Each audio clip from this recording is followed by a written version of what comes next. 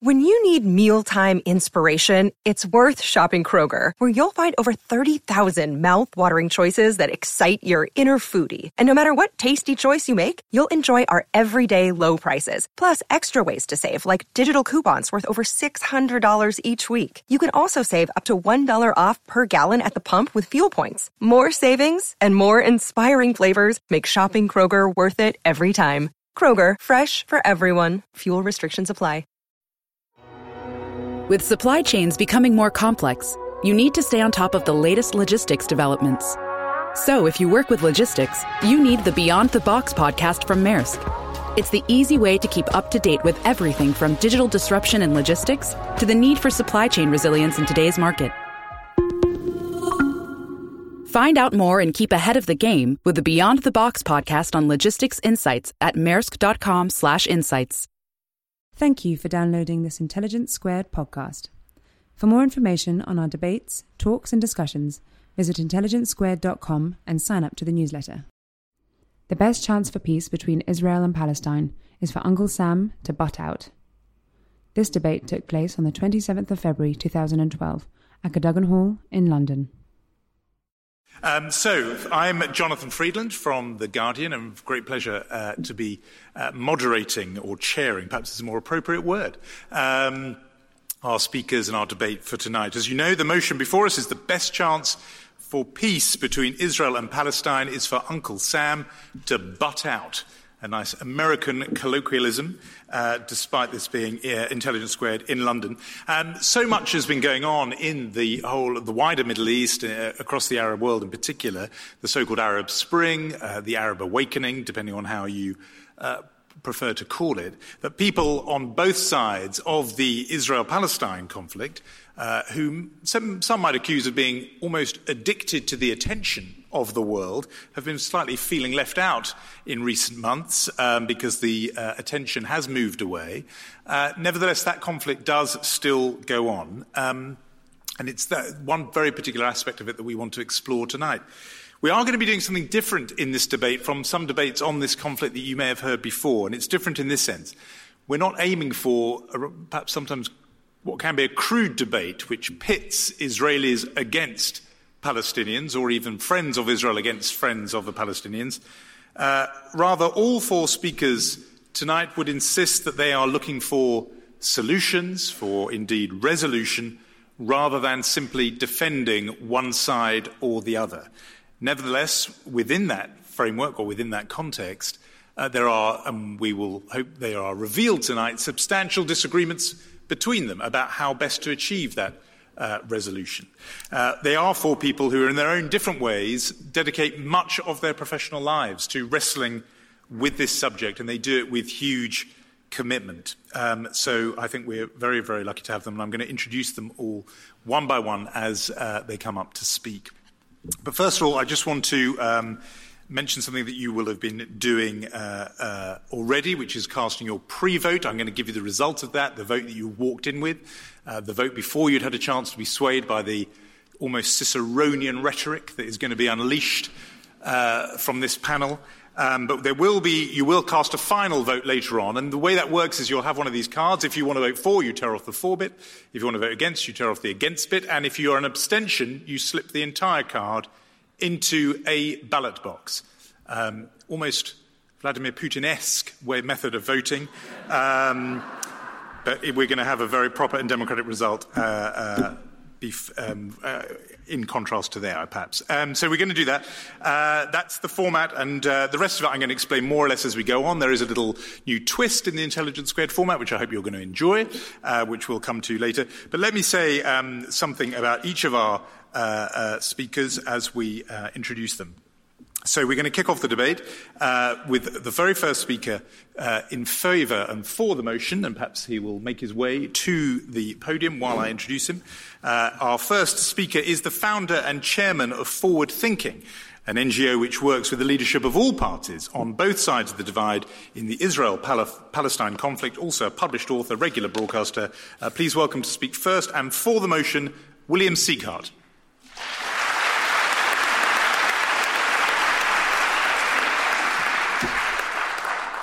Thank you very much, Jonathan. Good evening, ladies and gentlemen. Your water's arrived, thank God. And I'd like to just echo what Jonathan has said about the makeup of the panel tonight. I'm a great admirer of Jeremy Ben-Ami and all that he's done with J Street in the United States and of Roger Cohen and his wonderful columns in their attempts to try and influence US government policy. In most areas in this debate, we're on the same side, but tonight we're parted because I think we have very different views, as you'll discover tonight. Mustafa and I have a big challenge this evening because I believe that, on the surface at least, supporting this motion seems to be rather counterintuitive. After all, for the last 40 years or so, US government officials and politicians have been crisscrossing the globe and at least appearing to be trying to solve the Israeli-Palestinian conflict. And they've had some notable successes.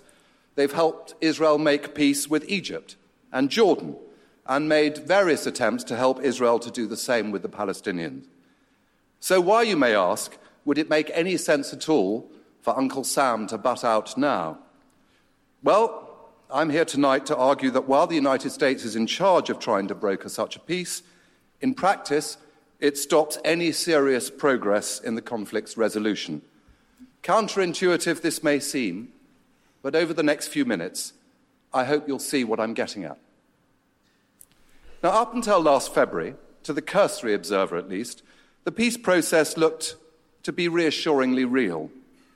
We would regularly see an Israeli prime minister sitting with a Palestinian or an Egyptian president, a Jordanian king, and the president of the United States in Washington or somewhere in the US, supposedly trying to make peace. But what no one would have told us was that the last thing President Mubarak or King Abdullah really wanted was a democratic Palestinian state based on one member, one vote, and the rule of law. Why? Because a successful democratic Palestinian state in their region would pull the rug from underneath these non-democratic rulers. After all, if the Palestinians could have pure democracy, why couldn't the Egyptians or the Jordanians? And the United States didn't want to weaken its key strategic allies by letting the democracy bug catch on. So the unfolding events of the Arab Spring have torn away the pretense and exposed the emptiness of what has been really going on for many, many years. No Egyptian president or Jordanian king will be heading to Washington with Mr. Netanyahu anymore. These regimes' interests were committed to the status quo. There were plenty of empty phrases mouthed about peace, but no real incentive for any progress. And from the United States' strategic perspective, the status quo in the Arab world supported its perceived military and economic interests as well. Cheap oil flowed. Regimes were eagerly supported and never questioned about their legitimacy or their human rights records, even if they were ruled by ruthless and corrupt autocrats, as we've seen over the last year or so. These were, after all, our guys. And all of this continued until last February, in the name of stability for the region. So the motivation for progress in solving the Israel-Palestinian conflict, from the United States' perspective, was outweighed by other considerations. But just as there was no genuine political commitment to progress in the peace process, underneath the surface there were, and still are, plenty of influences in the United States that actually militate against any progress as well. Most politicians will tell you that the biggest obstacle to peace in this conflict is the continuing building of Israeli settlements. In some cases, these are towns or even cities that are constructed on Palestinian land in the West Bank, land that would have to be returned to the Palestinians in any peace deal. Indeed, criticism of building of them has been official United States government policy for not just President Obama, but for a number of previous administrations before him. President Obama himself, you may recall, has spent the first 3 years of his presidency trying to get a settlement freeze. Why? Because over the last 25 years or so of the peace process, through the terms of 4 United States presidents, over 500,000 Israelis have settled in the West Bank. And amazingly, This has happened with the help of billions of dollars of aid from the United States, with many hundreds of millions of this money coming in the form of tax breaks to US citizens who donate money to Israel. So while the official government policy has been against this settlement building, the US tax system has encouraged its citizens to support them.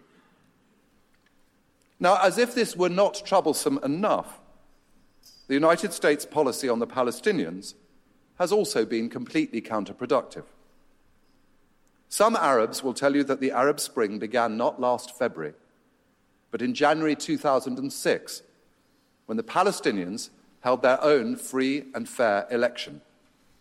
An election which was won by the Change and Reform Party, a part of the Muslim Brotherhood, with 44% of the vote.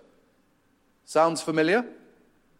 The winners of this election, aka Hamas, declared a unilateral ceasefire and offered to extend this for a decade in order to begin serious negotiations towards a just and durable peace.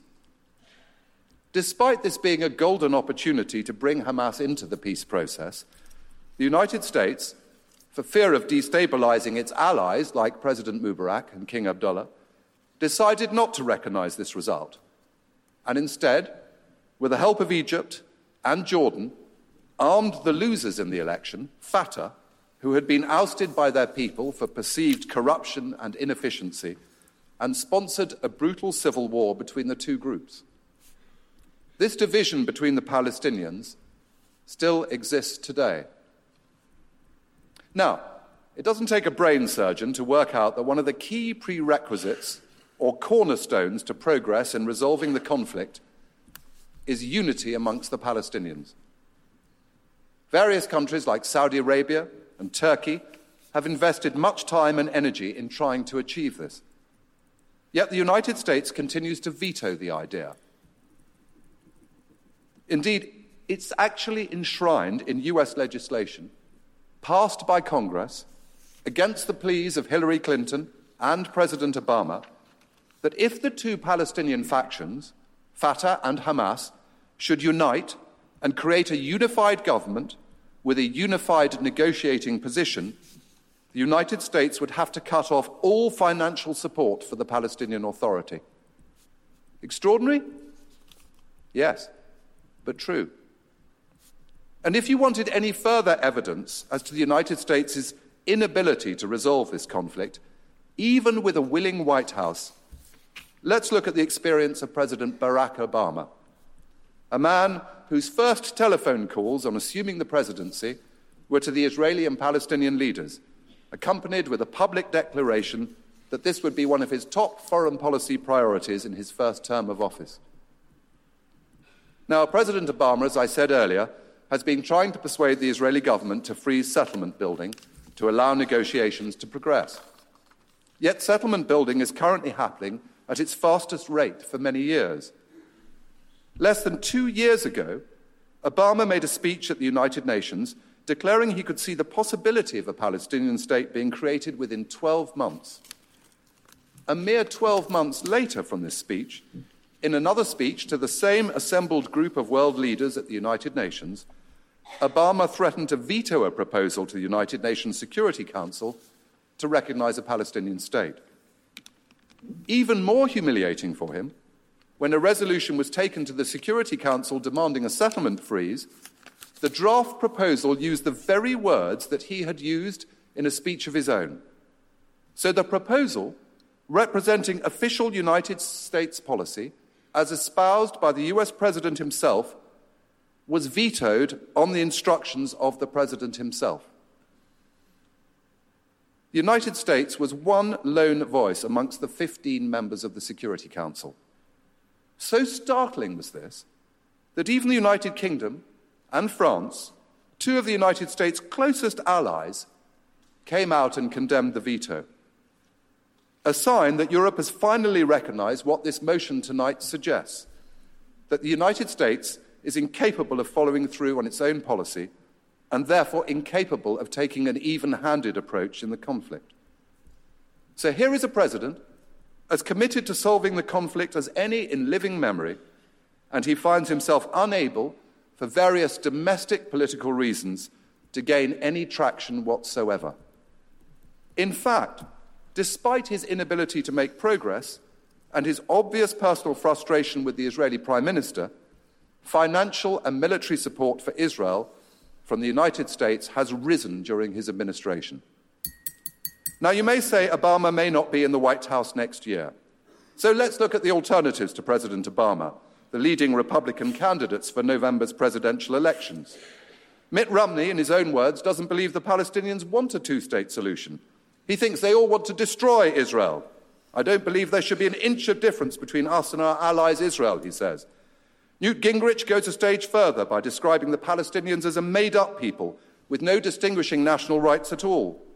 And if you thought that's a worrying position, Rick Santorum's line is that all the people that live in the West Bank are Israelis. There are not Palestinians. There are no Palestinians. This is Israeli land. Now, I don't believe on that basis that any of these people could lead an even-handed approach to settling the conflict. But if you still have any doubts to the veracity of what I'm saying, just think of it this way. The US is the most powerful country in the world. As well as its uniquely dominant military and diplomatic power, it also gives enormous quantities of aid to both sides, to the Israelis and the Palestinians. Billions of dollars to one side, tens or hundreds of millions of dollars to the other, every year. Yet despite this all-controlling power and influence, both hard and soft, on a country smaller than the size of Wales, in 45 years of United States control of the so-called peace process, it's been unable, with all its combined might, to bring about any fundamental change.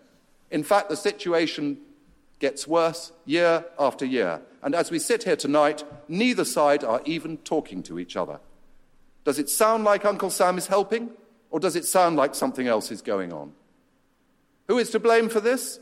Well, in a way, it's the complex system of government that is the United States. I'm not going to put the blame on specific individuals or the Jewish lobby, which works so effectively on Israel's behalf, or on Israel itself. I'm not going to blame the million or so Russian immigrants to Israel, who are predominantly right-wing in their views and have transformed the kibbutzim green in the miracle that Israel used to be. It's the aggregate of all of these interests that makes the system incapable of change. It's become an immovable force, regardless of the goodwill coming out of the White House. And as I think my example illustrates, in the United States, it doesn't matter who you are or where you are coming from, whether you're Barack Obama or Jack Bauer, you cannot shift the system. I believe, and this may be unlikely, but if the United States remove the unconditional diplomatic support that it provides to Israel in the United Nations, and threatened, in the light of straitened financial times in the world, to withdraw the massive financial aid to both the Israelis and the Palestinians, a genuine peace process would develop very quickly of its own accord. Reality and pragmatism would take over, with the drastic political changes in the region. In fact, tragically, it's probably only because Uncle Sam has a continued presence as the prospective arbiter and controller of the so-called peace process that the conflict carries on. So my conclusion, ladies and gentlemen, for the sake of the peace that the majority of Israelis and Palestinians and the rest of the world so desperately craves, butt out, Uncle Sam, butt out. Thank you very much. Thank you. Stay there. Thank you.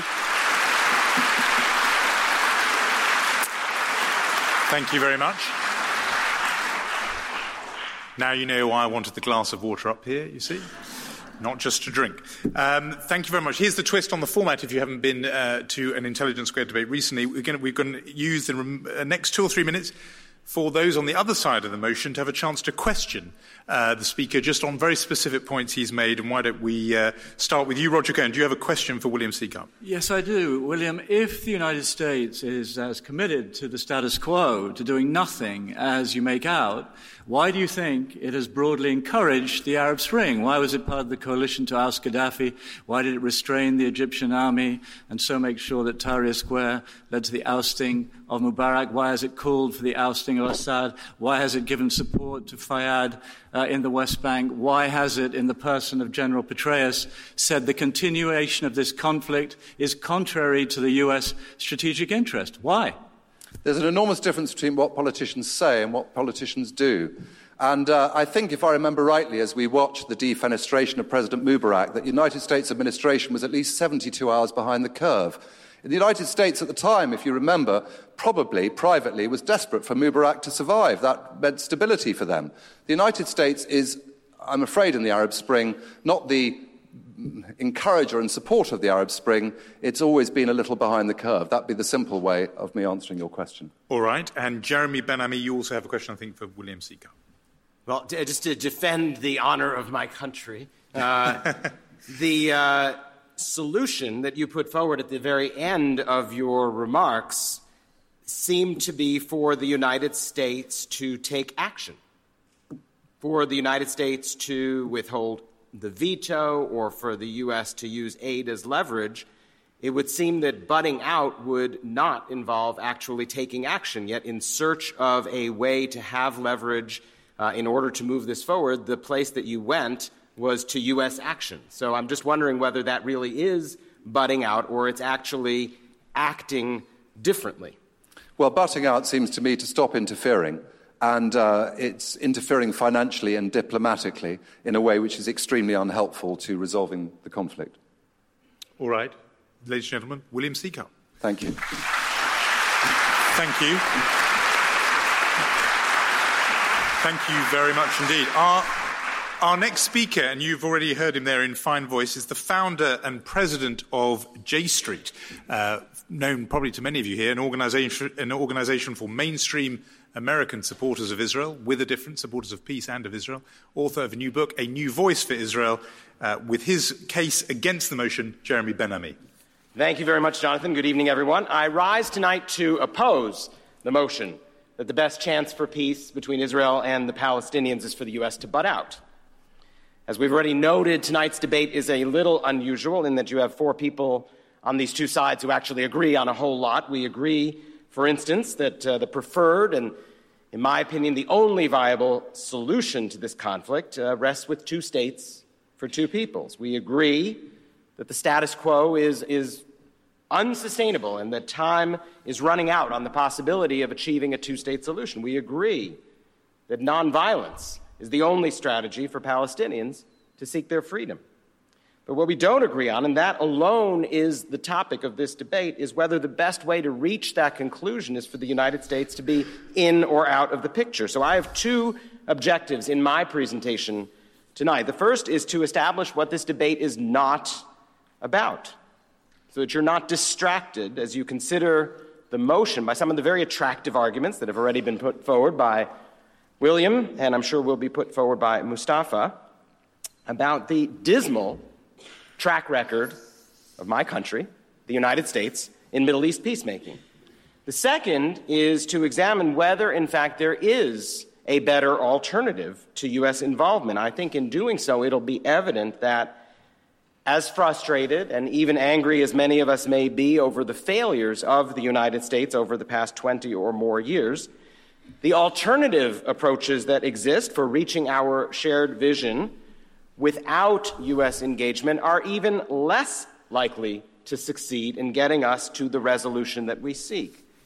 My partner Roger Cohen will, in his presentation, lay out why the United States should be motivated to change its approach, talk about the important role that it has played in resolving other conflicts around the world and has played in Middle East peace, and outline how it can play its role in this conflict differently moving forward.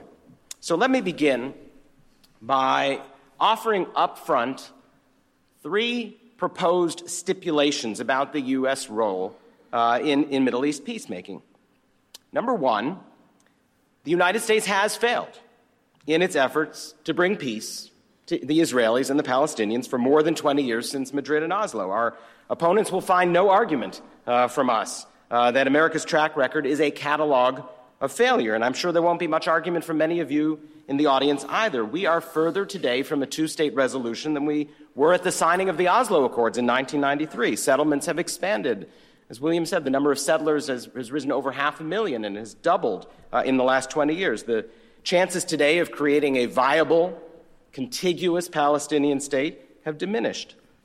This legacy of failure has increased the bad blood between the two peoples. It has empowered radicalism. It has diminished the likelihood of accommodation. So let's stipulate to a record of failure. Number two, the crux of that failure to mediate this dispute is that America has too often played the role of Israel's lawyer rather than a fair and neutral arbiter and mediator. I'm sure that, again, I'll find no argument here from my opponents when I say the U.S. makes a critical mistake when its guiding principle in establishing its position is to ensure that there's no daylight between the U.S. and Israeli government positions rather than charting its course on the basis of what is most likely to achieve a fair, just, and lasting agreement between the parties to the conflict. Number three, I would be the last person to argue with the notion that political forces in the United States have made it and continue to make it extraordinarily difficult for the U.S. to be a successful mediator and to apply pressure on both sides when necessary. Traditional lobbies and political actors representing the American Jewish community and right-of-center evangelical Christians in the United States have made it very difficult for foreign policymakers to pursue an assertive, balanced, and effective program designed to achieve a two-state solution. So let's agree that if the motion before us today were to resolve that the efforts of the United States to date have failed, all four of us would be competing for the two seats on your side of the stage. And I have to tell you that having just flown back in from a week in Jerusalem and Ramallah, Tel Aviv, and Hebron, I can assure you firsthand that where things stand right now is, in fact, an utter failure. So let's not spend time in this debate tonight cataloging the failures of the past and the mistakes that have been made by American diplomats or the failure of American politics. Let's stipulate to them. The motion before the House tonight is whether the best chance for peace between Israel and the Palestinians is for Uncle Sam to butt out. And that motion requires us to be forward-looking and prescriptive. The right question for you to evaluate this evening is whether the chances for peace improve with the United States engaged in the process or fully disengaged. Rogers and my argument rests on the notion that the proper response to the failures of the United States to date isn't to advocate American withdrawal from the peace effort, but rather to demand that the U.S. learn from those mistakes, adjust its course, and engage even more forcefully, more assertively, and more meaningfully than ever before. My second point this evening is that there's no better alternative out there for achieving a nonviolent and agreed-upon resolution to the conflict than to have the United States involved. Let's look at the alternatives. Some may choose to argue that we should just leave it to the parties themselves to work it out. I hear this all the time. The only way for this conflict to end is for the parties themselves to come to the table and sit together in direct talks. Usually this argument actually comes from those on my right, and in fact from those who actually don't want an agreement but are fairly satisfied with the status quo and happy at this point to use Palestinian reluctance to engage in fruitless talks to prove that they are not a genuine partner for peace. I don't buy the direct talks argument. This conflict, this situation is like a bitter divorce, and you don't ask an angry husband and an angry wife to sit at a table together in direct talks and work it out, to divide up the property, to figure out a custody arrangement for the kids. You bring in a mediator who works together with the parties, often in separate rooms, not together, and they do what it takes to get the parties to a deal. So I doubt that my opponents would suggest that direct talks without a third party are more likely than a diplomatic process with the U.S. engaged to achieve peace. So let's accept that you need a third party to mediate. Who else is out there? Europe? Now? Does Europe have the bandwidth, the leverage? Are there other issues on the agenda here in Europe? The Arab League? I think there's a few other things going on in the Arab world right now as well. I don't think that the UN can serve that role either. The UN doesn't have the trust of the Israelis. And let's be honest, at the end of the day, Israel gauges what it can do and how far it can push by what reaction it is getting from the United States. So it's hard to name a party that can substitute for them in playing the role of intermediary. So perhaps the argument is that we need to look beyond diplomacy, that we don't need to reach an agreed-upon resolution. And the only strategy that will work is that rooted in pressure on Israel, that will force her to make one-sided concessions. Some might suggest using a UN resolution. Others might propose governmental sanctions, cutting aid, boycotts, divestment. Now, I recognize that all of these fall under the rubric of nonviolence, and I am thankful to that. And I say more power to those who pursue nonviolent resistance. But is this going to work? Is it going to convince Israelis to change course unilaterally? Have you met Israelis? Outside pressure will only convince them to dig down even more deeply and resist, will only prove their belief that the entire world is out to get them, and will only make them resist even more strongly because at the end of the day, no one's going to stand up for them except themselves. So I would say the pressure is not the way to go. So finally, what about taking the issue to the United Nations? My issue is whether this actually brings peace. UN membership itself is not a substitute for resolution of the conflict. No. Is it symbolically important? Maybe. But even Palestinian leaders, including President Abbas, acknowledge that the day after the UN admits Palestine as a member state, the sides still need to get back to the hard task of reaching an agreement that actually ends the conflict, which brings us right back to the present dilemma. So I would argue that the burden falls to you, my friends, to argue for the idea that the U.S. should butt out, to lay out a realistic, effective alternative to U.S. engagement that actually gets us where we want to go, to an agreed two-state resolution.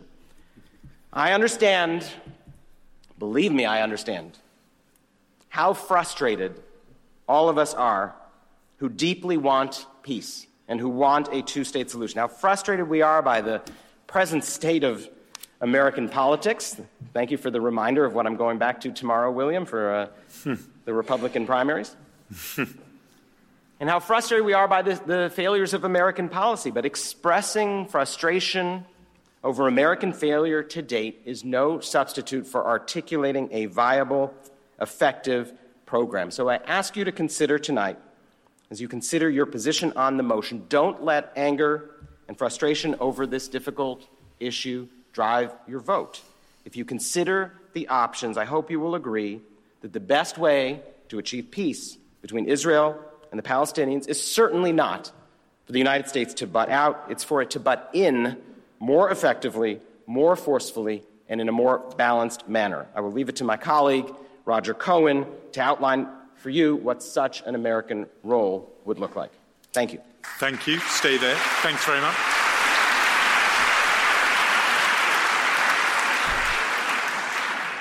Thank you for that. The two people who did get to sit on this side of the table, rather than competing for those chairs. You've got questions for Jeremy Ben-Ami, I hope, and Mustafa Barghouti. We haven't introduced you properly yet. We will, but your question for Jeremy Ben-Ami. My question is, Jeremy, you do agree that the two-state solution is vanishing because of the Israeli and American policy. Yet, don't you think that by maintaining dependence on the United States, you're just resembling what Einstein described as insanity, which is doing the same thing over and over again and expect different results?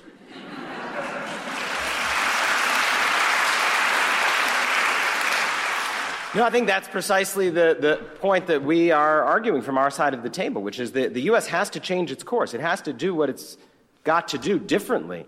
But pulling out and being disengaged and not being a part of the solution is not an answer either. I couldn't agree with you more that the worst thing to watch about the last 3 years has been that all of the things that have been tried had been tried before and failed before. And so we don't want the next effort to be a repeat of the past. We want a different direction, but I don't think anything will move forward without U.S. engagement. Thank you. And a question from you, William Seagull. Yes, Jeremy, you say you'd like the United States to do it differently. That would be your way of seeing the future. Would that include the United States engaging with the democratically elected government of Palestine from the 2006 elections? Well, the president of the Palestinian Authority and the head of the PLO, Mahmoud Abbas, is at the moment the head of the body that represents the Palestinian people in negotiations. And so that is the person to engage with. The Palestinian Authority Prime Minister Salam Fayyad, as well, is someone that the United States engages with. But he's not the elected, the government I'm talking about. Right, but the negotiating body for the Palestinians is the PLO, and Mahmoud Abbas is the head of the PLO. So that is the person to engage with on the negotiating front. All right, thank you. We'll get into this more, don't worry, as the debate comes on. Jeremy Ben-Ami, thank you very much.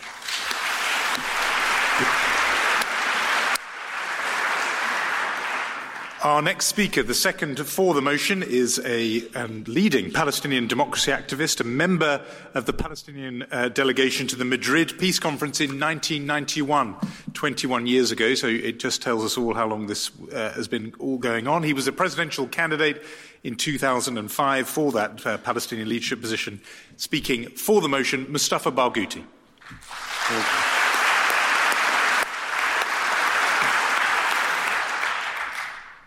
Well, thank you for inviting me to this debate, and thank you all for coming tonight. There are 4 reasons why I think Uncle Sam should butt out. The first relates actually, I will be different here from how Jeremy approached the issue. It's about what is the Palestinian-Israeli conflict is. It's not just a dispute between 2 sides that need mediation or conflict resolution. And you cannot really equate between the Israelis and Palestinians in this case. Today, the Palestinian struggle is a national liberation struggle to liberate ourselves from occupation. It has started as a liberation movement, and now it's becoming a struggle against an apartheid system, very similar to the struggle of the people of South Africa against the apartheid system at one point of time in South Africa. It's very similar today of the struggle of the African Americans against segregation. The United States government and the Congress has very strong strategic alliance and relationships with the Israeli government, which makes them biased to Israel. And that's why they are incapable of supporting the Palestinian liberation struggle, which would be the solution to the conflict. More than that, actually, they are fighting against democracy in Palestine, the same democracy they are calling for all over the Middle East, but not for Palestine. This situation will not change unless we have a powerful and strong grassroots work and movement against occupation, exactly like has happened with the case of South Africa. Today, the United States, unfortunately, is preferring the strategic, military, and political alliance with Israel and its government at the expense of the Palestinian people, but also they are hurting, in the long run, the future of both the Palestinians and the Israelis. Their silence and their incapability to affect the Israeli settlement expansion is practically destroying the 2-state solution. The American support, especially the Congress support, to the Likud party and to Mr. Netanyahu reflects a very serious short-sighted policy, because they are opposing the struggle we are conducting, which is, by the way, not only a struggle to liberate the Palestinians from occupation and apartheid. Actually, we are struggling to liberate the Israelis themselves from a settler colonial apartheid system, the last settler colonial system in human history. The second reason is that the United States cannot play a role of an honest broker for many reasons, because of its alliance with Israel first, but also because of the power of the Israeli lobby, or the pro-Israeli lobby. Today, the United States is not like 1956, when Mr. Eisenhower, the President Eisenhower, interfered and forced Israel to withdraw from the occupied Sinai and Sector Gaza after the war that was conducted then. At that time, the United States could play that role. Today, it's different. because it is very hard to see a separation between the American policy from the Israeli policy when it comes to the Middle East and when it comes to Israel. It reminds us with what Ben-Gurion said in 1956 when the United States forced Israel to leave Gaza after 6 months of occupation. He said then, "We will never allow this to happen again." And that was the beginning of the build-up of a very powerful pro-Israeli lobby. But the power of the lobby is not only in the fact that it mobilizes votes in the United States. Actually, it mobilizes something more important, which is the election funding machine, something that Jeremy is trying to oppose by creating a different machine. But at the same time, that shows you how powerful this lobby is. Third, the power of this lobby is reflected in the new alliance between the extreme right-wingers in Israel, including Netanyahu, and the extreme neoconservatives in the United States. Actually, since the year 2000, there hasn't been any American independent policy from Israel. They allowed Sharon to destroy Oslo. They were silent about Israel's rejection of the Arab Peace Initiative. They allowed Israel, and they took a position against Palestinians' free elections in 2006 and against Palestinian national unity. And they stayed silent about the terrible war that Israel conducted on Gaza in 2009, which took away the lives of 1,400 Palestinians, including 440 children. Even when President Obama tried in the beginning of his presidency to stand against settlements and to support the recognition of Palestine and its admission to the United Nations, he was forced, even the American president was forced to retreat. And he was constrained by the Congress, by his own administration, and even by his own party. We're not talking about the United States putting out because we don't recognize the importance of the United States. We're asking for that because so far, all the United States have been doing is being proactive and aggressive defender of Israeli impunity. And by doing so, it is allowing the destruction of the very last opportunity of peace based on two-state solution, which is going to be harmful to both people. The third reason why I am for this motion is related to the concrete reality. Let's look at the concrete reality. Since the Americans have taken over the responsibility of running the peace process, or the so-called peace process, they've been failing.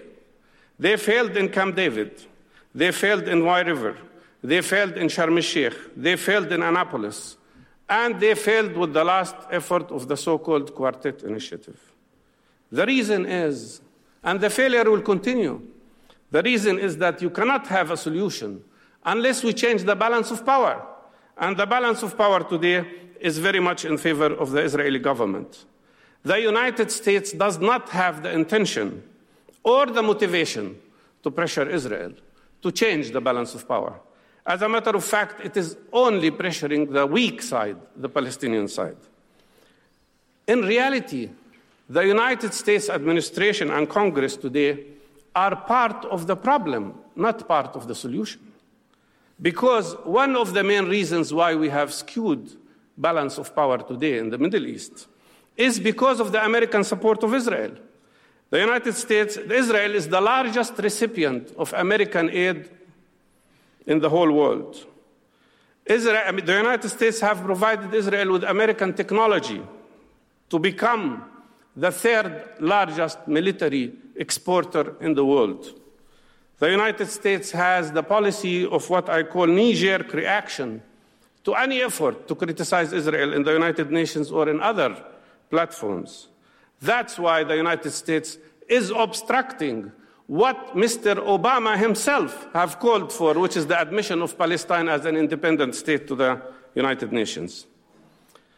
Practically, the United States even destroyed its own targets. They speak about supporting Mr. Abbas and others in the Palestinian government, but practically they're embarrassing him and weakening him, because after 6 years of being involved in the so-called peace process, he got nothing but a big failure. That's why, because of this American policy, the peace process has become an alternative to peace, not an instrument to achieve peace. The peace process has become nothing but an instrument to keep status quo, and to provide time for the settlement activities which are destroying the very last opportunity of two-state solution.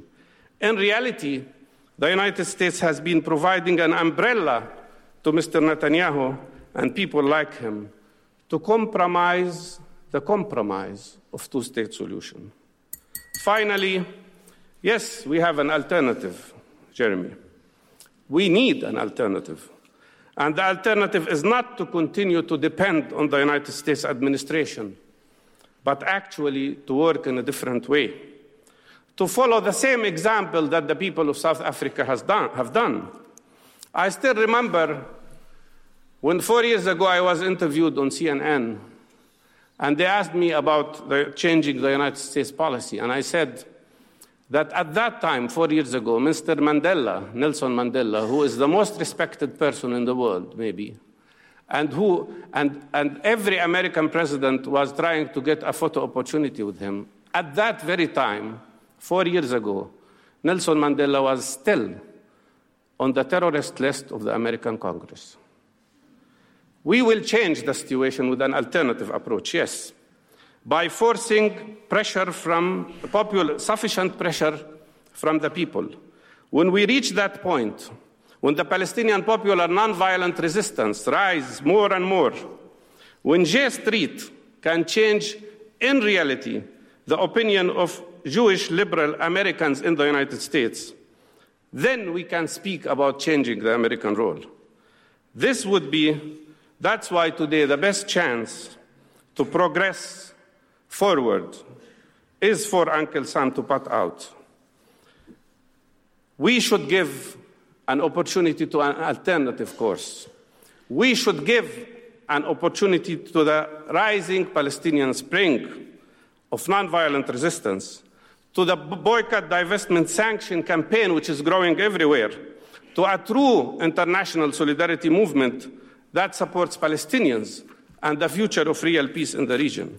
We should support a creation of a new alliance between the Israelis and the Jewish people who categorically refuse and reject occupation, apartheid, and racism, with us, those who struggle for freedom of the Palestinians, for democracy, for ending apartheid, for true, lasting, and comprehensive peace, rather than the illusion of peace. Thank you so much. Thank you, Stephen. Thank you very much.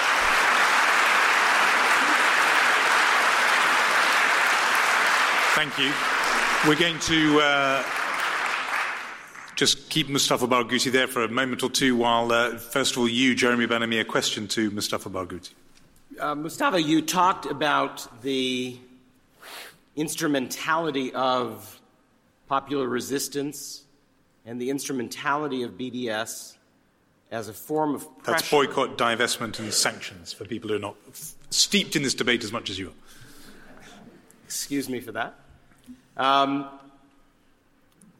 What is the goal of those movements? Is the goal a peaceful Palestinian state living alongside the state of Israel? And if so, will that be part of the charter of these movements to make clear that this isn't a threat to Israel's very existence, but is a move towards peace, which is really the goal that we all seek? Well, we all know that it is already in the charter of this movement. And we all know that even groups like Hamas have now agreed with the two-state solution based on 67 borders. We all know that all the Palestinian movements today and all political parties accept and are engaging in nonviolent resistance, which I personally consider a great success for what we've been calling for 8-10 years. But in reality, I am answering you this: if Israel kills the two-states option, we will continue our nonviolent resistance for one-state solution with full democratic rights for everybody. Israel should not think and believe that if they kill the very last opportunity of two-state solution, we will just submit to apartheid and become slaves of occupation. No, we will continue our struggle. The choice is actually an Israeli choice. And to be frank with you, I don't know whose security is threatened today. Israel is one of the most powerful military forces in the region and in the world. They have 400 nuclear heads. They have a mighty military army. I don't think it is Israel's security that is at risk today, while every day we as Palestinians have our security threatened. Let's have a brief question, brief answer, just from you, Roger Cohen. Mustafa, you described very movingly the painful reality of oppression for the Palestinians in the West Bank. Nevertheless, in the end, if there is going to be change, Israel has to be persuaded to give up land for peace. How do you Israel, as you just said, faces a choice. How do you imagine that, absent the United States, absent its strongest ally, Israel could ever be induced to take that gamble? The main reason why Israel continues this existing policy is because occupation has been going on without any costs.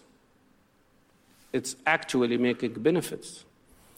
Israel makes a profit of $682 million yearly from investment in settlements in the Jordan Valley alone.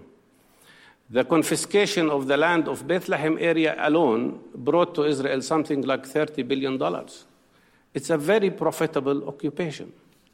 The situation will change only when we manage through our nonviolent resistance and with strong international solidarity to make occupation costly. Thank you, Mustafa Barghouti. Thank you. Thank you. Thank you very much. Thank you. We have now the last of these opening speeches. Our fourth speaker speaking against the motion, former foreign editor of the New York Times, now columnist for that newspaper and for the International Herald Tribune. Please welcome Roger Cohen.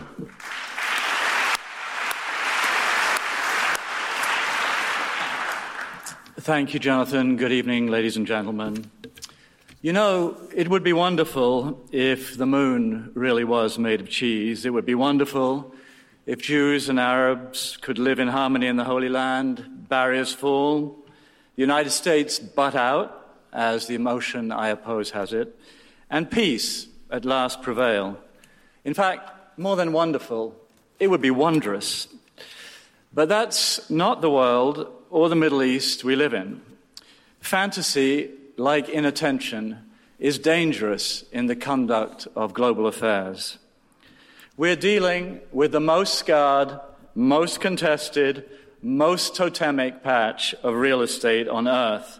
We're dealing with the legacy of war or near war ever since the United Nations passed Resolution 181 in November 1947, calling for the partition of Mandate Palestine and the establishment there of two states, one Jewish on 55% of the territory and one Palestinian on 42%, with the Jerusalem area 3% under UN trusteeship. Yes, ladies and gentlemen, not a million miles from what most of us might imagine could be a solution today. Arab armies invaded and lost. Losing became their habit. Today, 65 years on, the percentages for a proposed territorial division have changed in Palestinians' clear disfavor. The West Bank and Gaza amount to some 22% of the land, against the 42% originally on offer. Grievance, loss, division, estrangement, and zealotry have sharpened, not eased, the original confrontation.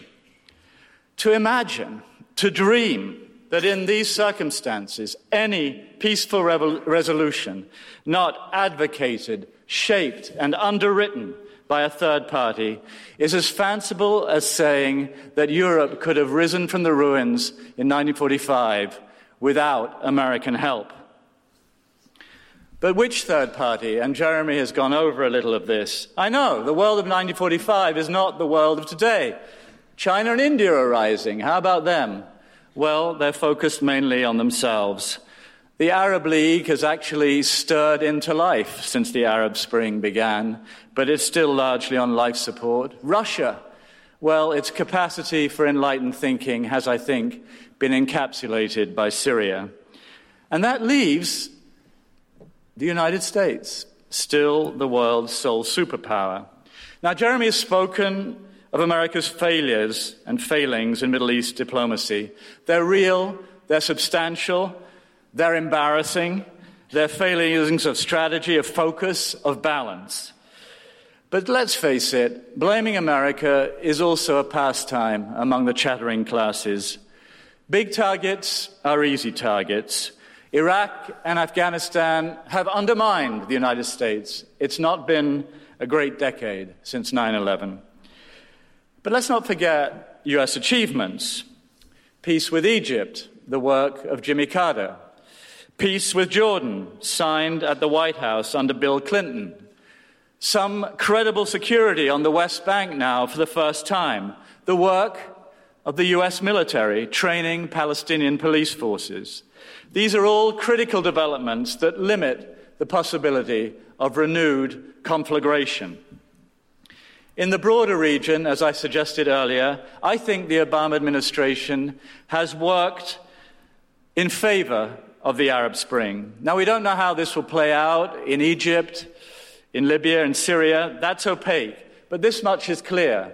Arabs are focused on Arabs. They're focused on forging societies that are more open, more accountable, more transparent. They are not focused on Israel. They are no longer, as William evoked, being manipulated by Western-supported dictators who use the Israel-Palestinian conflict as a distraction. Now, we don't know how this will play out, but the history of democracies suggests that over time, and I believe this firmly, this should improve the possibilities for peace. America is also working hard to restrain Israel on Iran. Who else could? Nothing's more likely, in my view, than that an Israel from which the United States had butted out would feel compelled, or at least more drawn, to bomb Iran's nuclear facilities. And that, I think, would be a disaster, and one that would inflame the region for many years, killing off any faint hopes of peace. Beyond the Middle East, ladies and gentlemen, what major transition in the last generation from conflict to peace has occurred without U.S. involvement? The fall of the Berlin Wall and the integration of united Germany and the former Warsaw Pact states in the European Union and NATO, unthinkable without the brilliant diplomatic work of Bush Sr. and Jim Baker. The ending of the Bosnian War, Richard Holbrooke's work. The ending of the conflict in Kosovo, the work of America. Peace in Ireland, only achieved through U.S. mediation. And the critical shift in thinking of influential Irish Americans who told Gerry Adams the game was up. I think our opponents tonight have succumbed to fantasy. You know, I'd love nothing more than to share their illusions. As an American, why should my tax dollar support Sisyphean work? But I know Pax Americana because I've lived it. I've seen the garrisons, far-flung garrisons that sustain it. And I'm certain no other pax between Israelis and Palestinians is a serious proposition. Consider this basic fact. Any peace, any territorial division will involve the victorious power since 1948, Israel, giving up land for peace. That's what it did with Egypt. This is a risk. Nations do not take strategic risks lightly. Jews, in particular, are through with hoping for the best. Jews are through with trusting their neighbor. Jews are through with a wing and a prayer. Been there, tried that. Israel will not take the risk of giving up land, the risk I firmly believe it must take if it wants to remain a Jewish and democratic state, unless convinced it has the full commitment and guarantee of the United States to stand behind it should its concessions in the name of peace meet incitement in the name of war. The Palestinian pursuit, in other words, not of compromise on the 1967 borders, but of all the land. Therefore, if you're not interested in symbolic gestures, grand declarations at the UN and the like, you are bound to support American involvement and view arguments for budding out as what they are, a feel-good gesture that sounds good in a South Ken or West Village bistro or even perhaps in a sushi bar in Ramallah, but does nothing in the end to do what I think we all want, make Palestinian lives better on the ground and move forward toward peace. Of course, US involvement must change character. Prime Minister Netanyahu has toyed with President Obama. For the president to end up at the UN vetoing his own words on freezing West Bank settlements shows how far domestic political considerations can skew American endeavor. This has to stop. The success of my partner Jeremy's organization, J Street, demonstrates that sentiment is changing in the American Jewish community. Criticism of Israel is no longer taboo. An important idea is sinking in, that to be a friend of Israel, you can, indeed, you must be a critical friend. As the Irish example I gave earlier suggests, the evolution over time of American Jewish sentiment will be important for more balanced and effective US peacemaking efforts. Just as Irish Americans made a difference in Ireland, so can American Jews in Israel. As this process continues, here are a few necessary US steps, in my view. First, focus on product, not process. Be bolder in laying out the known parameters of solution. There are no secrets in the concessions both sides have to make. In fact, it's very like what I described in 1947. The concessions on settlements, on the right of return, on guarantees for Israeli security, on Jerusalem. In other words, get more involved. Second, be a genuine... It's no good President Obama saying the 1967 lines are a good starting point and then walking away from it. Follow through. At the UN, 3 months later, he didn't even mention it. That's not consistent and it's not serious. Second, be a genuine mediator, not Israel's lawyer. Give ironclad guarantees to Israel on security, but convey how real security in the long term must involve territorial trade-off if Israel is to be a Jewish and democratic state. Israel is to live by the values enshrined in its founding charter and not be and continue to be a nation exercising a corrosive, unacceptable dominion over another people. Third, reassure Israel and gain the credibility of both parties through a presidential visit early in what I expect to be a second Obama term. There has to be a rapport between Palestinians and Israelis with the president as this moves forward. Fourth, respect and encourage Palestinian democracy and unity. The majority on both sides is still for peace. The trick is getting the majority to be heard. Fifth, bring in a new team. Break with the failure of the past clearly. The likes of Dennis Ross have had their day. And sixth, build a strong coalition going beyond the quartet. Ladies and gentlemen, I've witnessed and feel on my conscience as a Jew the daily humiliations inflicted on Palestinians. I know we're contemplating the world's greatest geostrategic failure since World War II. Do something. Change something. Change everything. Be radical. The clamor is understandable, and I understand how our opponents tonight have succumbed to it. But in a shipwreck, it's generally wise to cling to the wreckage rather than head off into unknown depths. Rather than butt out, the US should change tack and do so with new balance, focus, intensity, and consistency. It should not embarrass us as it has. A century ago, Kipling warned us of the temptations of illusion and fantasy. He wrote, "When the Cambrian measures were forming, they promised perpetual peace. They swore, if we gave them our weapons, that the ways of the tribes would cease. But when we disarmed, they sold us and delivered us bound to our foe. And the gods of the copybook headings said, 'Stick to the devil, you know.'" Yes, ladies and gentlemen, in the Middle East, if we really want peace, we would be wise to stick to the devil we know, the flawed great power that has done more than any other to extend democracy and peace in the world since 1945. Thank you. Thank you. Thanks. Thank you very much. As you know, that was the last of our 4 speeches. We're just going to have a quick fire of questions, starting with you, William Seacup.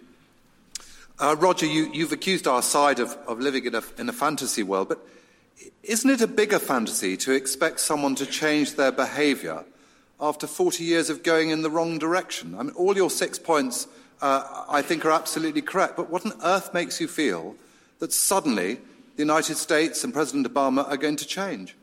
Well, I think American exasperation is growing. There is a recognition on the strategic plane that this conflict is not in the U.S. interest. General Petraeus is not alone in seeing that this conflict is a radicalizing factor in the Arab world, and that if jihadism has inflicted a terrible price on the United States, the Israeli-Palestinian conflict is clearly a powerful recruitment tool. So that awareness is growing. In addition, as both Jeremy and I have tried to suggest, and I'm not saying this will happen overnight, I do think there is a real shift in the American Jewish community, which will, in time, and I know why you'd be skeptical, but in time will be reflected in Congress and in the White House. American Jews are uncomfortable in growing numbers with an Israel that occupies and oppresses another people, an Israel at risk of losing its Jewish and democratic character. Thank you. Mustafa Barghouti, a quick question. Roger, you spoke about making the life of the Palestinians better through the administration today. But do you know that today the Palestinians, after all these institution-building acts, today Palestinians have the 6th highest rate of unemployment in the world. We have 38% of our budget spent on security apparatus, and we have constant violations of human rights of the Palestinian people. And the best model that they have is to make the Palestinian Authority a security sub-agent for Israel. Is that the solution? And what is the motivation for the United States to change? I did not hear a single thing about any motivation, anything that would motivate them. Okay, quick answer if you can, Roger. Well, on the motivation, I think I just tried to explain that the U.S. has really determined that this conflict is not in its strategic interest. If it's not in its strategic interest, it should do something about it. Mustafa, I'm not going to argue with you on the abject, terrible conditions in the West Bank. I've witnessed them, I've written about them, and they trouble me. On the other hand, I do think that Prime Minister Fayyad has done some very serious work, that the World Bank, after all, declared Palestine recently ready for statehood now. New cinemas have opened, new apartments are being built, new towns, new roads. I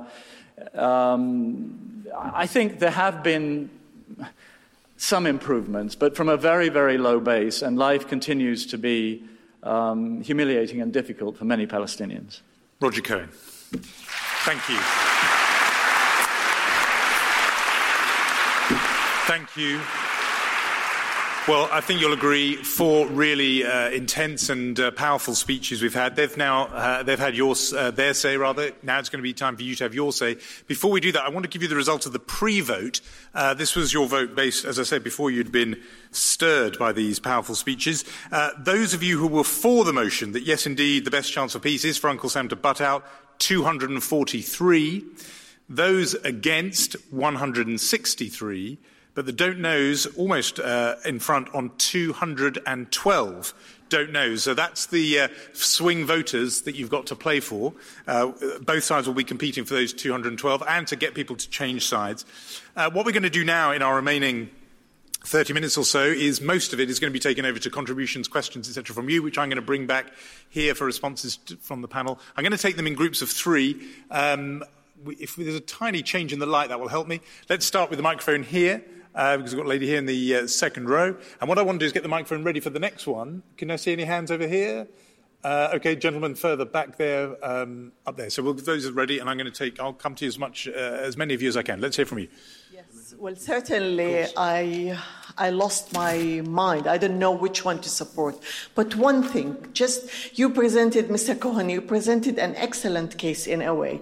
But just one simple question. Last week, a bus in the West Bank taking students, young kids, going into the road, the winding roads and so on, while there is a separate settlers road, as you know. That bus has turned down, and the tragedy was losing, I can't remember how many kids. Come directly to the question if you can, just because there's so many. The question is, would the United States be able at least to persuade Israel to open these roads to Palestinians? Thank you. Admirably concise. Thank you. There we are. Let's go to the next question there. OK, we've got somebody up there. You're going to be next after we've heard from you. Yeah. And I will include people. I'm going to ask the against side of the table, how would they feel about any outcome of any discussion being brokered with the United States being in between? I mean, Jeremy, you mentioned that it's like a divorce situation and you need to have a mediator.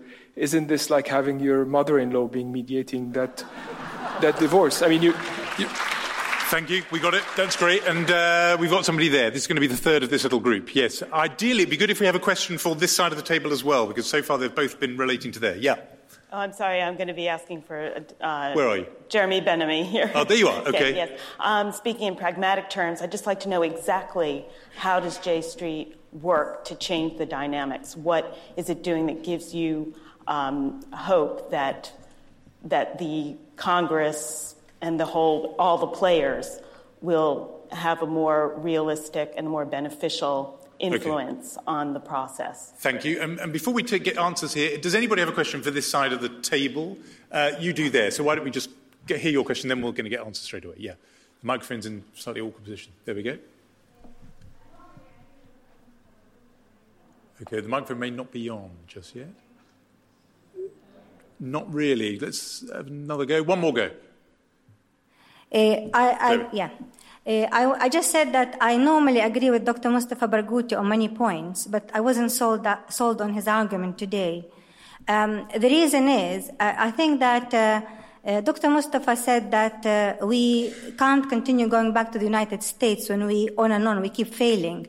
But I think we even stuck with the grassroots approach for even longer than we stuck with the United States, and we failed just as much. The Palestinians have appealed and worked on the grassroots strategy for as long as I can remember. And in fact, if anything, it feels like people are getting more exhausted. And I can't see how the support of grassroots around the world could translate into policy for the Palestinians. But on the other side, if you don't mind, I just had one question for the other side. It has to be so brief because they've already got plenty to get through. Yes, but I understand what you're saying, but I've just come back from Washington where I attended a conference where people from the White House spoke.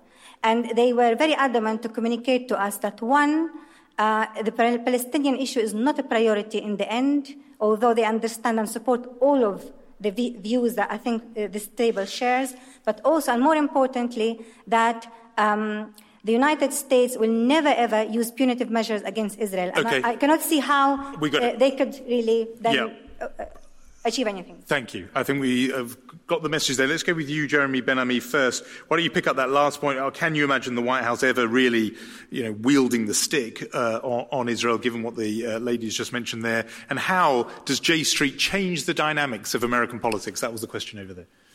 Well, I think what's needed is there has to be pressure on both sides. I think that if you have a one-sided approach with a stick, let's say, being wielded against only one party, that party isn't going to respond in the way that we all want. And there's Palestinian recalcitrance as well, and there are issues that need to be raised with both sides. So I'd like to see the United States not be the mother-in-law. I would like to see the United States step back and be more of the even-handed arbiter in this conflict, and that is a change from the road of failure in the past. And to answer the question over here on my left, the way that is going to happen is when the political space in the United States is created that a United States president and the foreign policy making team feel that they can act in that kind of a way. And that is... And for people who are not ultra familiar with J Street, just in a sentence or two, just give us a sense of what it is J Street does to change this dynamic.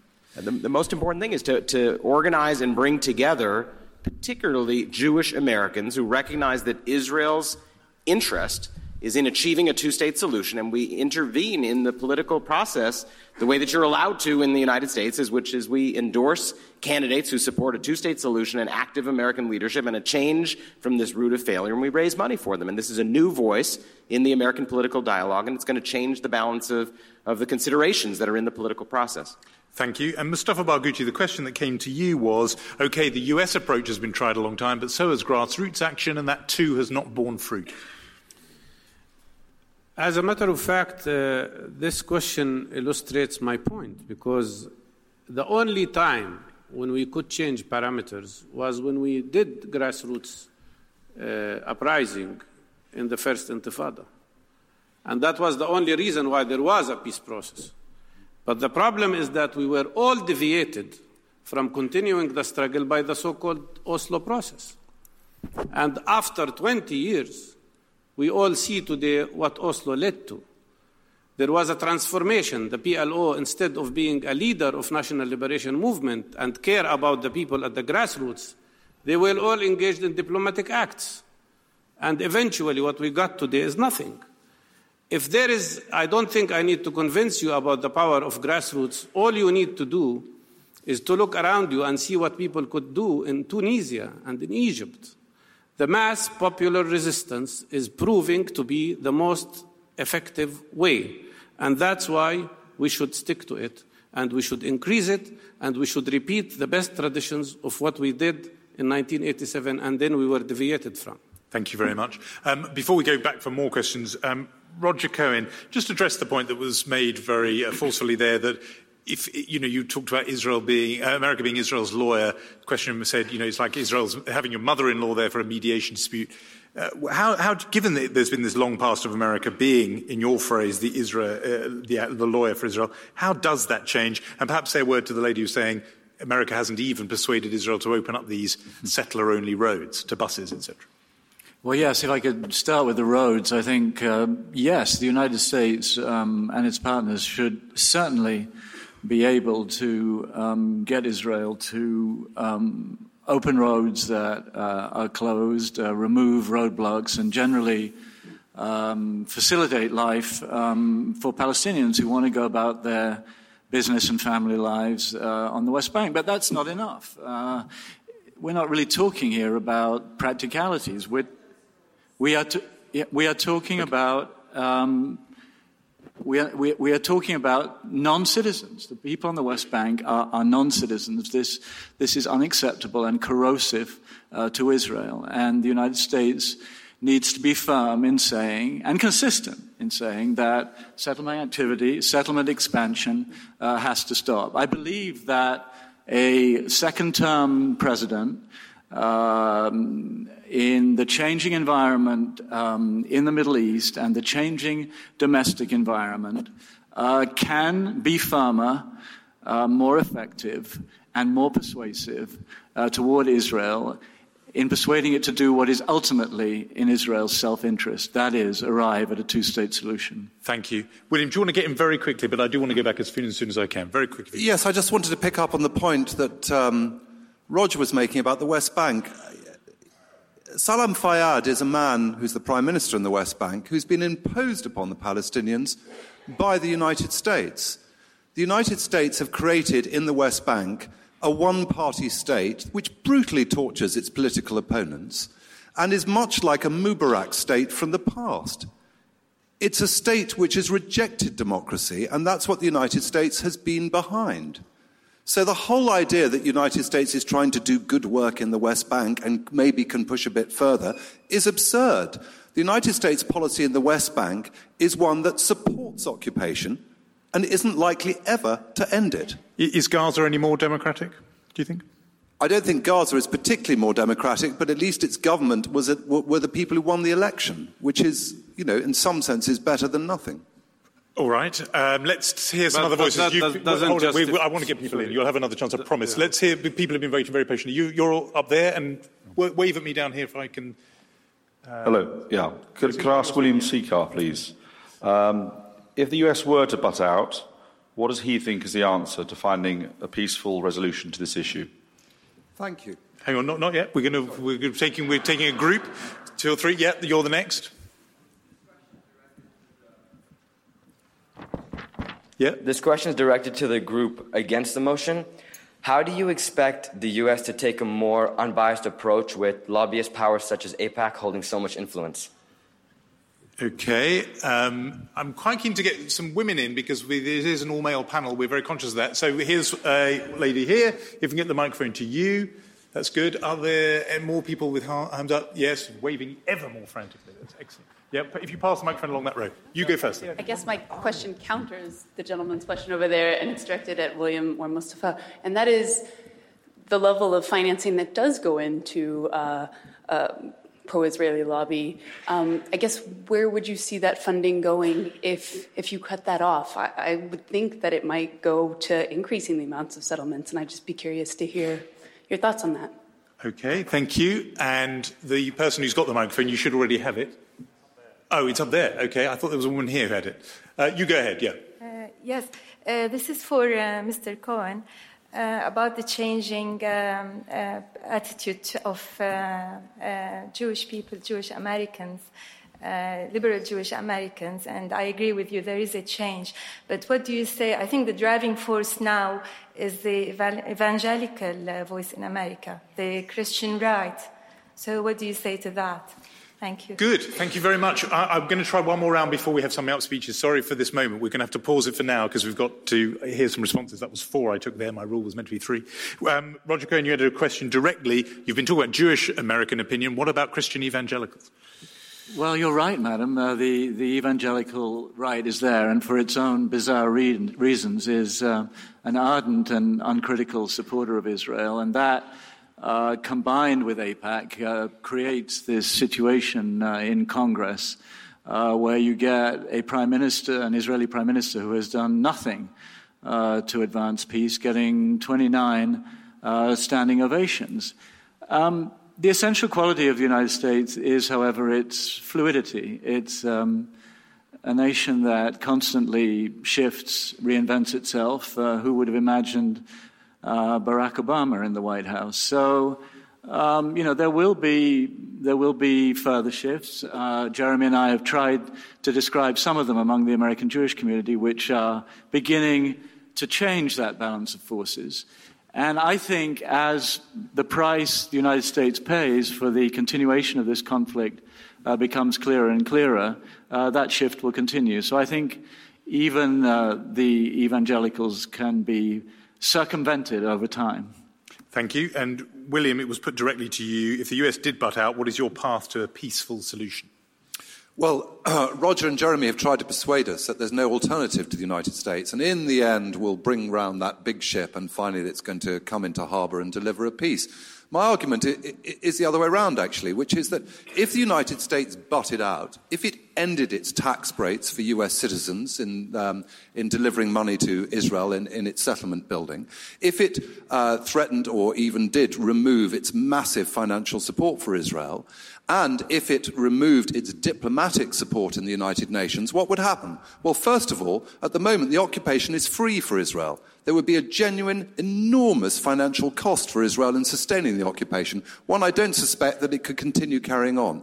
Secondly, in the United Nations and in all the international bodies, a process of delegitimization of Israel as a result of this occupation would begin. People would threaten to take Israel out of the World Cup, out of the Eurovision Song Contest, out of all the kinds of things that Israeli citizens would start to say. Now you've gone too far, William, really. Until now, it was all fine. But there would be a genuine cost to this occupation to Israelis, to ordinary Israelis, and they would start to see, and they would start to get active with their own politicians, and they would want to see some change.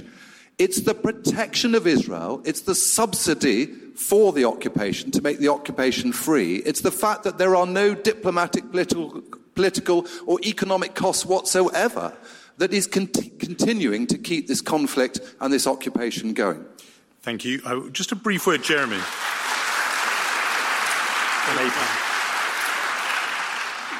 Jeremy Ben-Ami, a question specifically mentioned AIPAC. How do you turn this around given the strength of that organisation? Well, I think the problem that has happened in American politics is that a smaller group of people in the American Jewish community have purported to speak for the entirety of the American Jewish people in the political process. We see consistently that majorities of Jewish Americans actually favor a two-state solution. They oppose the settlements. They want the U.S. to be more engaged. But that's not what American leaders have been hearing from the representatives of Jewish Americans in the political process. So we have been, my community, misrepresented, and our voice has essentially been hijacked by a set of leadership that is out of touch with our community. So the work of J Street is to try to shift that and to make sure that a voice is given into the political process, into the policy process that would allow a president to do the types of things that Roger outlined in his remarks that I think is the only route that actually would lead to a two-state resolution. Thank you. And the last one for you, Mustafa. The questioner said, if America did butt out, isn't there a risk that some of that pro-Israel funding would actually go to settlements and you'd still have a problem? Well, believe me, there is enough funding for both of them. Unfortunately, a lot of money is coming to the settlements from the United States, from private funding in the United States.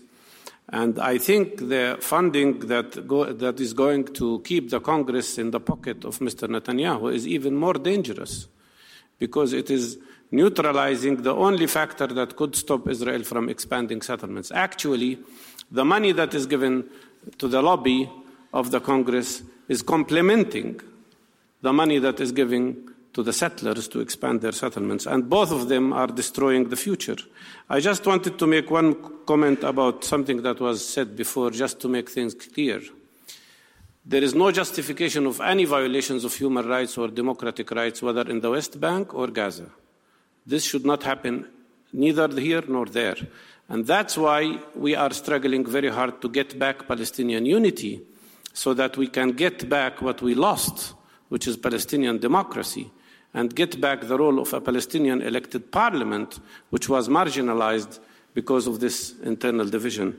So this is very important. Finally, I think the fact that the United States is incapable of playing a positive role here because of the situation today should actually encourage all of us to work for an alternative. And the alternative is an alliance between us, not to have half step or half solution, or remain in the same tunnel that we are all in today, but to open a new road.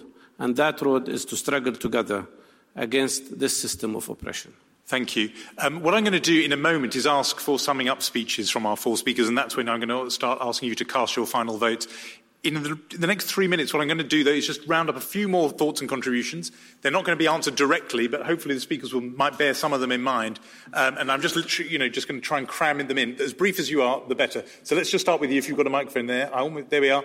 As brief as you can so we can cram some in, and then it's going to be you.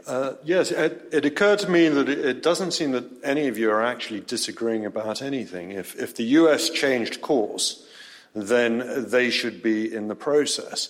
But I wanted to get some idea of, in particular, why Roger and Jeremy felt that there was a change in liberal Jewish opinion and what that barometer was. What was your measurement for? OK, perhaps one of them will do that in their closing remarks. Whoever's got the microphone next is there. Yeah.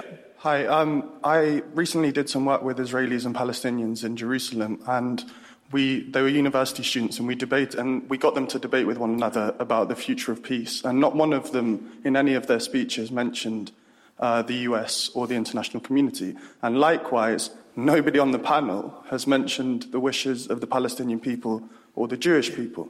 And I think both of those things are kind of representative of the arrogance that we in the West have to think that we can solve it. I think there was quite a lot about the wishes of the Palestinian Jewish people from both sides, actually, unless I misheard what I've been hearing. Let's get you as brief as you can, and then pass it to him, and then we'll come to you in between. Yeah. And this is going to be it, I'm afraid, yeah. I just wanted to question, basically, the role of Hamas in the future of any sort of negotiations or anything. My first question was, how can you consider Hamas to be part of a unity government when they still refuse to accept any Israeli state, and how you think they'll act?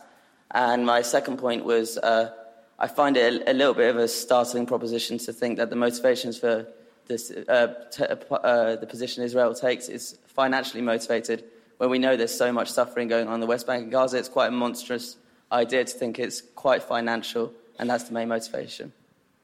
Thank you. Brief as you can, up there. Yes.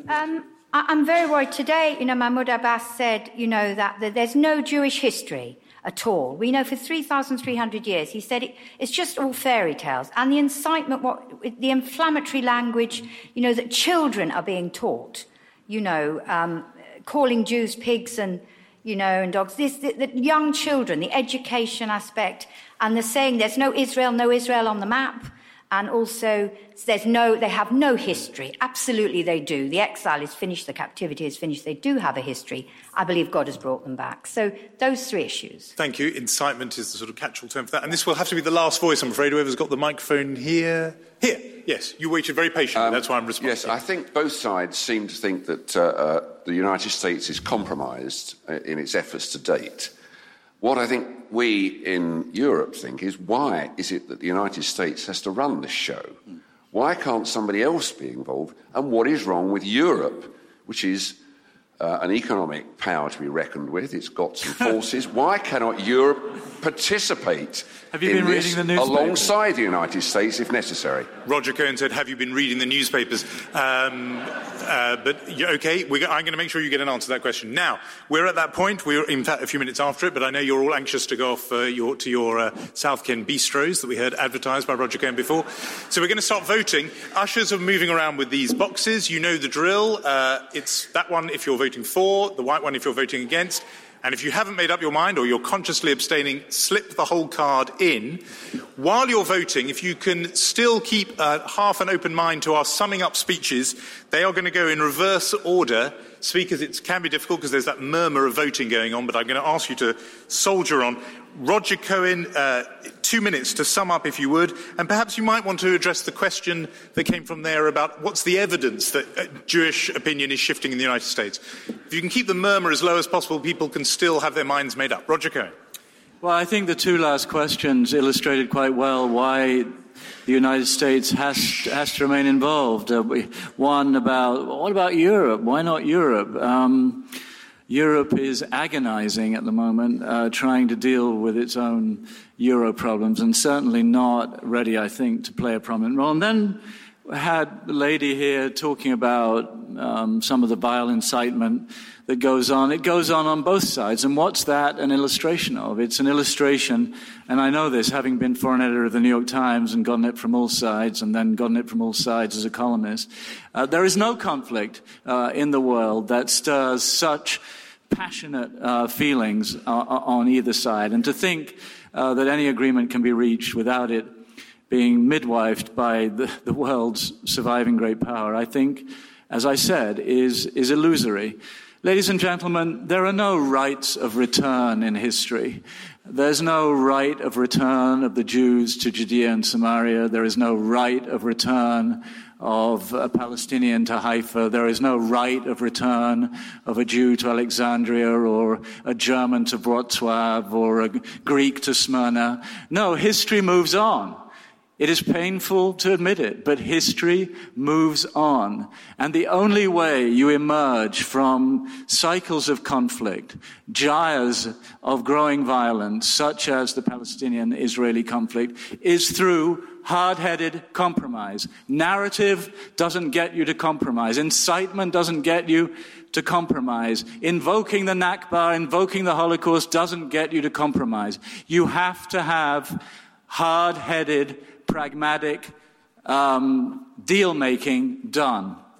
In my view, that kind of deal-making with the kinds of guarantees necessary cannot be done without the active, consistent, purposeful presence of the United States. And if you believe that there is no way that peace can be achieved without that presence, then you should vote against the motion tonight.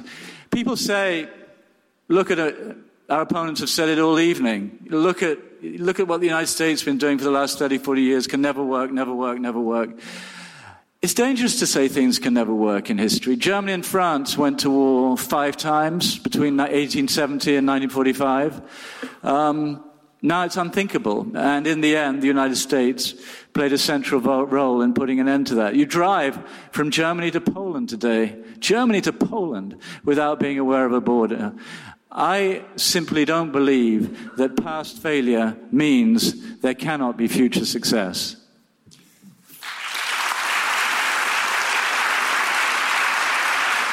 Thank you. We're into closing arguments to persuade or sway those last few voters. Mustafa Barghouti, perhaps you might sum up your case for the motion, but also address the points that came your way. One of them was incitement, but another one was how can you expect Hamas to be accepted on the Israeli side, given that they refuse to accept Israel? That's how the questioner put it. Well, first of all, let me say that I know that most of you have voted already, but still I want to make this argument. And I hope you will support the motion if you haven't voted yet. But I think the United States, in this case, I will not repeat what we said, which is that why the United States is doing wrong things, etc.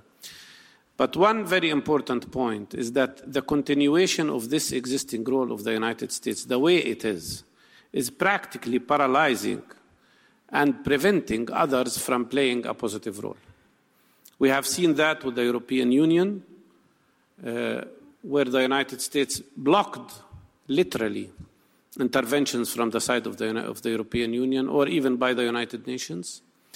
We've seen situations when the United States manipulated the decision of the European Union by their influence on certain countries, knowing very well that a decision requires consensus inside the European Union.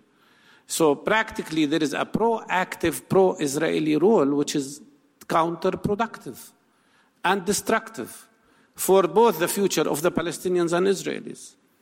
And that's why we want to change the situation. If we had any hope that the United States policy will change and that the United States Congress will change in the course of the coming 5 years, I would be asking you to vote against the motion. But in reality, our opponents could not show any single sign of progress in that regard. Actually, what we see, given what William described as Gingrich statements and other statements of those who are running to become presidents of the United States, is actually showing a very negative course of deterioration of the possibility of America playing a positive role in this case. We don't deny the role of the United States. We don't want to ignore the United States. We don't want to marginalize the United States. Actually, we want to do more work with the people in the United States, with Jeremy and with others, to change the situation, but not to put our hopes on an illusion. On the question of incitement, I'm worried and afraid that what you are saying here is nothing but a repetition of an old Israeli propaganda. I can tell you I can repeat to you, I can gather hundreds of statements made by Israeli leaders like Lieberman, or by Israeli religious leaders who describe Palestinians as cockroaches. But it's not a game of blame here. The issue here today is that we've done a big progress. Hamas changed. They accept two-state solution.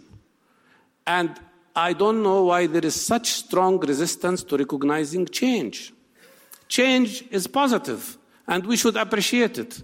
And today, the majority of Palestinians support two-state solution. This is what we should care about. And we should encourage that, rather than deny it and deny that positive change. But if I was an Israeli, or if I was a Jewish person, I would today feel, of course, I would feel embarrassed. I would feel a great amount of discomfort, because there is nothing to be proud about in creating an apartheid system in the 21st century. There is nothing to be proud about in having the longest occupation in modern history. And that's why I say we want to liberate not only ourselves, but also our Jewish and Israeli neighbors from this horrible system. It's not against them. It's for their future. It's to end this situation of injustice and to truly have a situation where we will all feel quite comfortable at one point of time. Thank you. Thank you.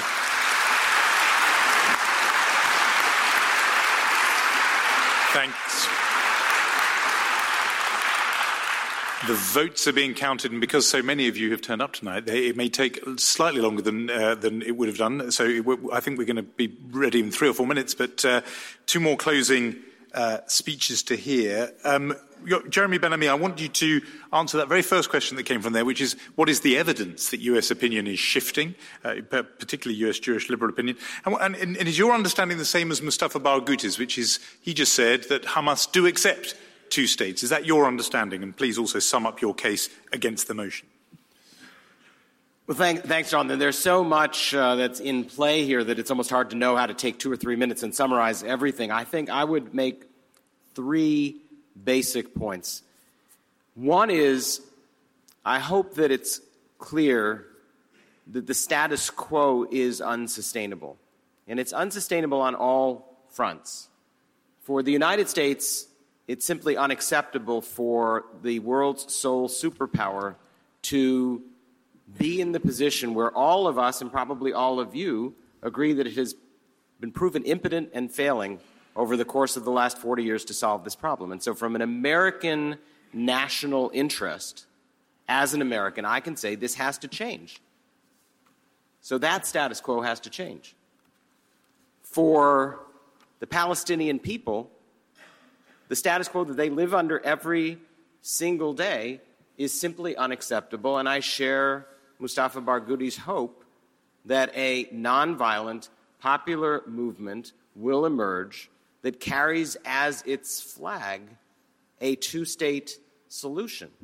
I don't agree that the global BDS movement has in its charter the recognition of the State of Israel. In fact, it is the undermining of the existence and the right of the Jewish people to a national homeland. I'd like to see that website and that charter amended to say we are doing this for a 2-state solution. So the status quo has to change for the Palestinians. It needs to change within these movements so that those of us who care about a Jewish and a democratic Israel don't feel that the movement is designed to eliminate Israel altogether, but to find a Palestine alongside of the state of Israel.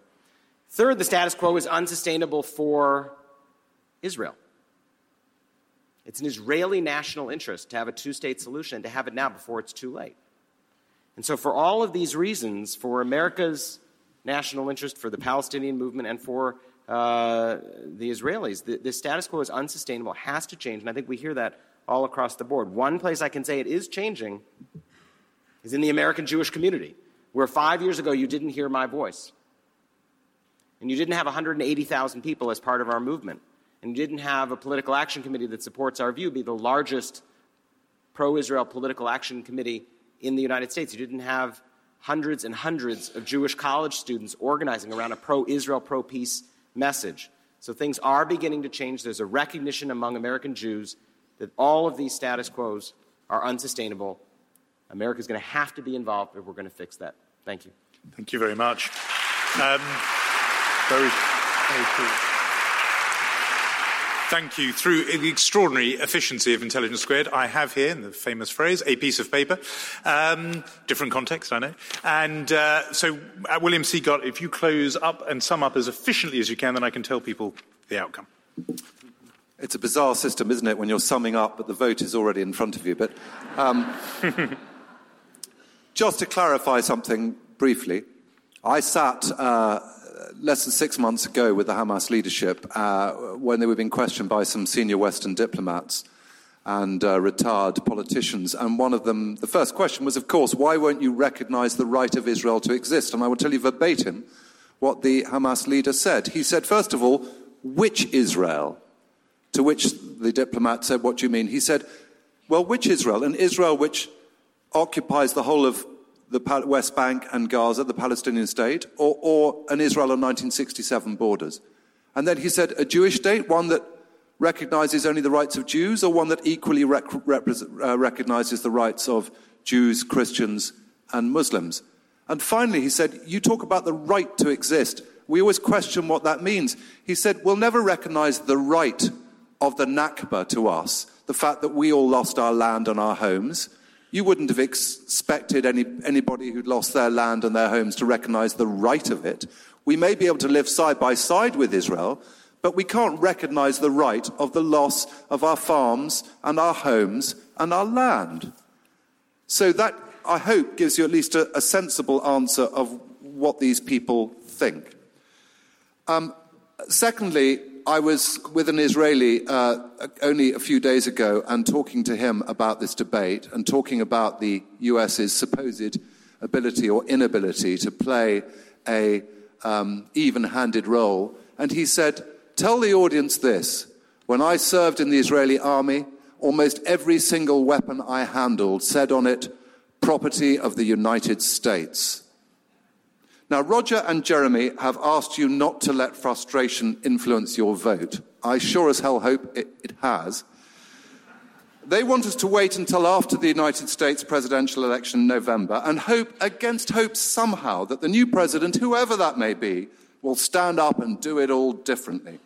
And let's imagine, for the sake of argument, that the winner is the current president and he begins his new term of office as at the beginning of his first term, and he decides to try and move things along in this conflict. What will his advisors tell him? They will tell him that his priority is to ensure that the Democrats retake Congress in 2014. And upsetting the Jewish vote by putting pressure on Israel will jeopardize this. Come 2014, his congressional allies will tell him he'll be gone in 2016, and pressure on the Jewish vote will threaten the democratic future. And the tragedy for this conflict with America in charge is that you're never more than 2 or 3 years away from a US election. You cannot ask millions of Palestinians and Israelis to wait for the US to do it differently. Waiting for the United States is like waiting for Godot, and Godot never came. Thank you, William.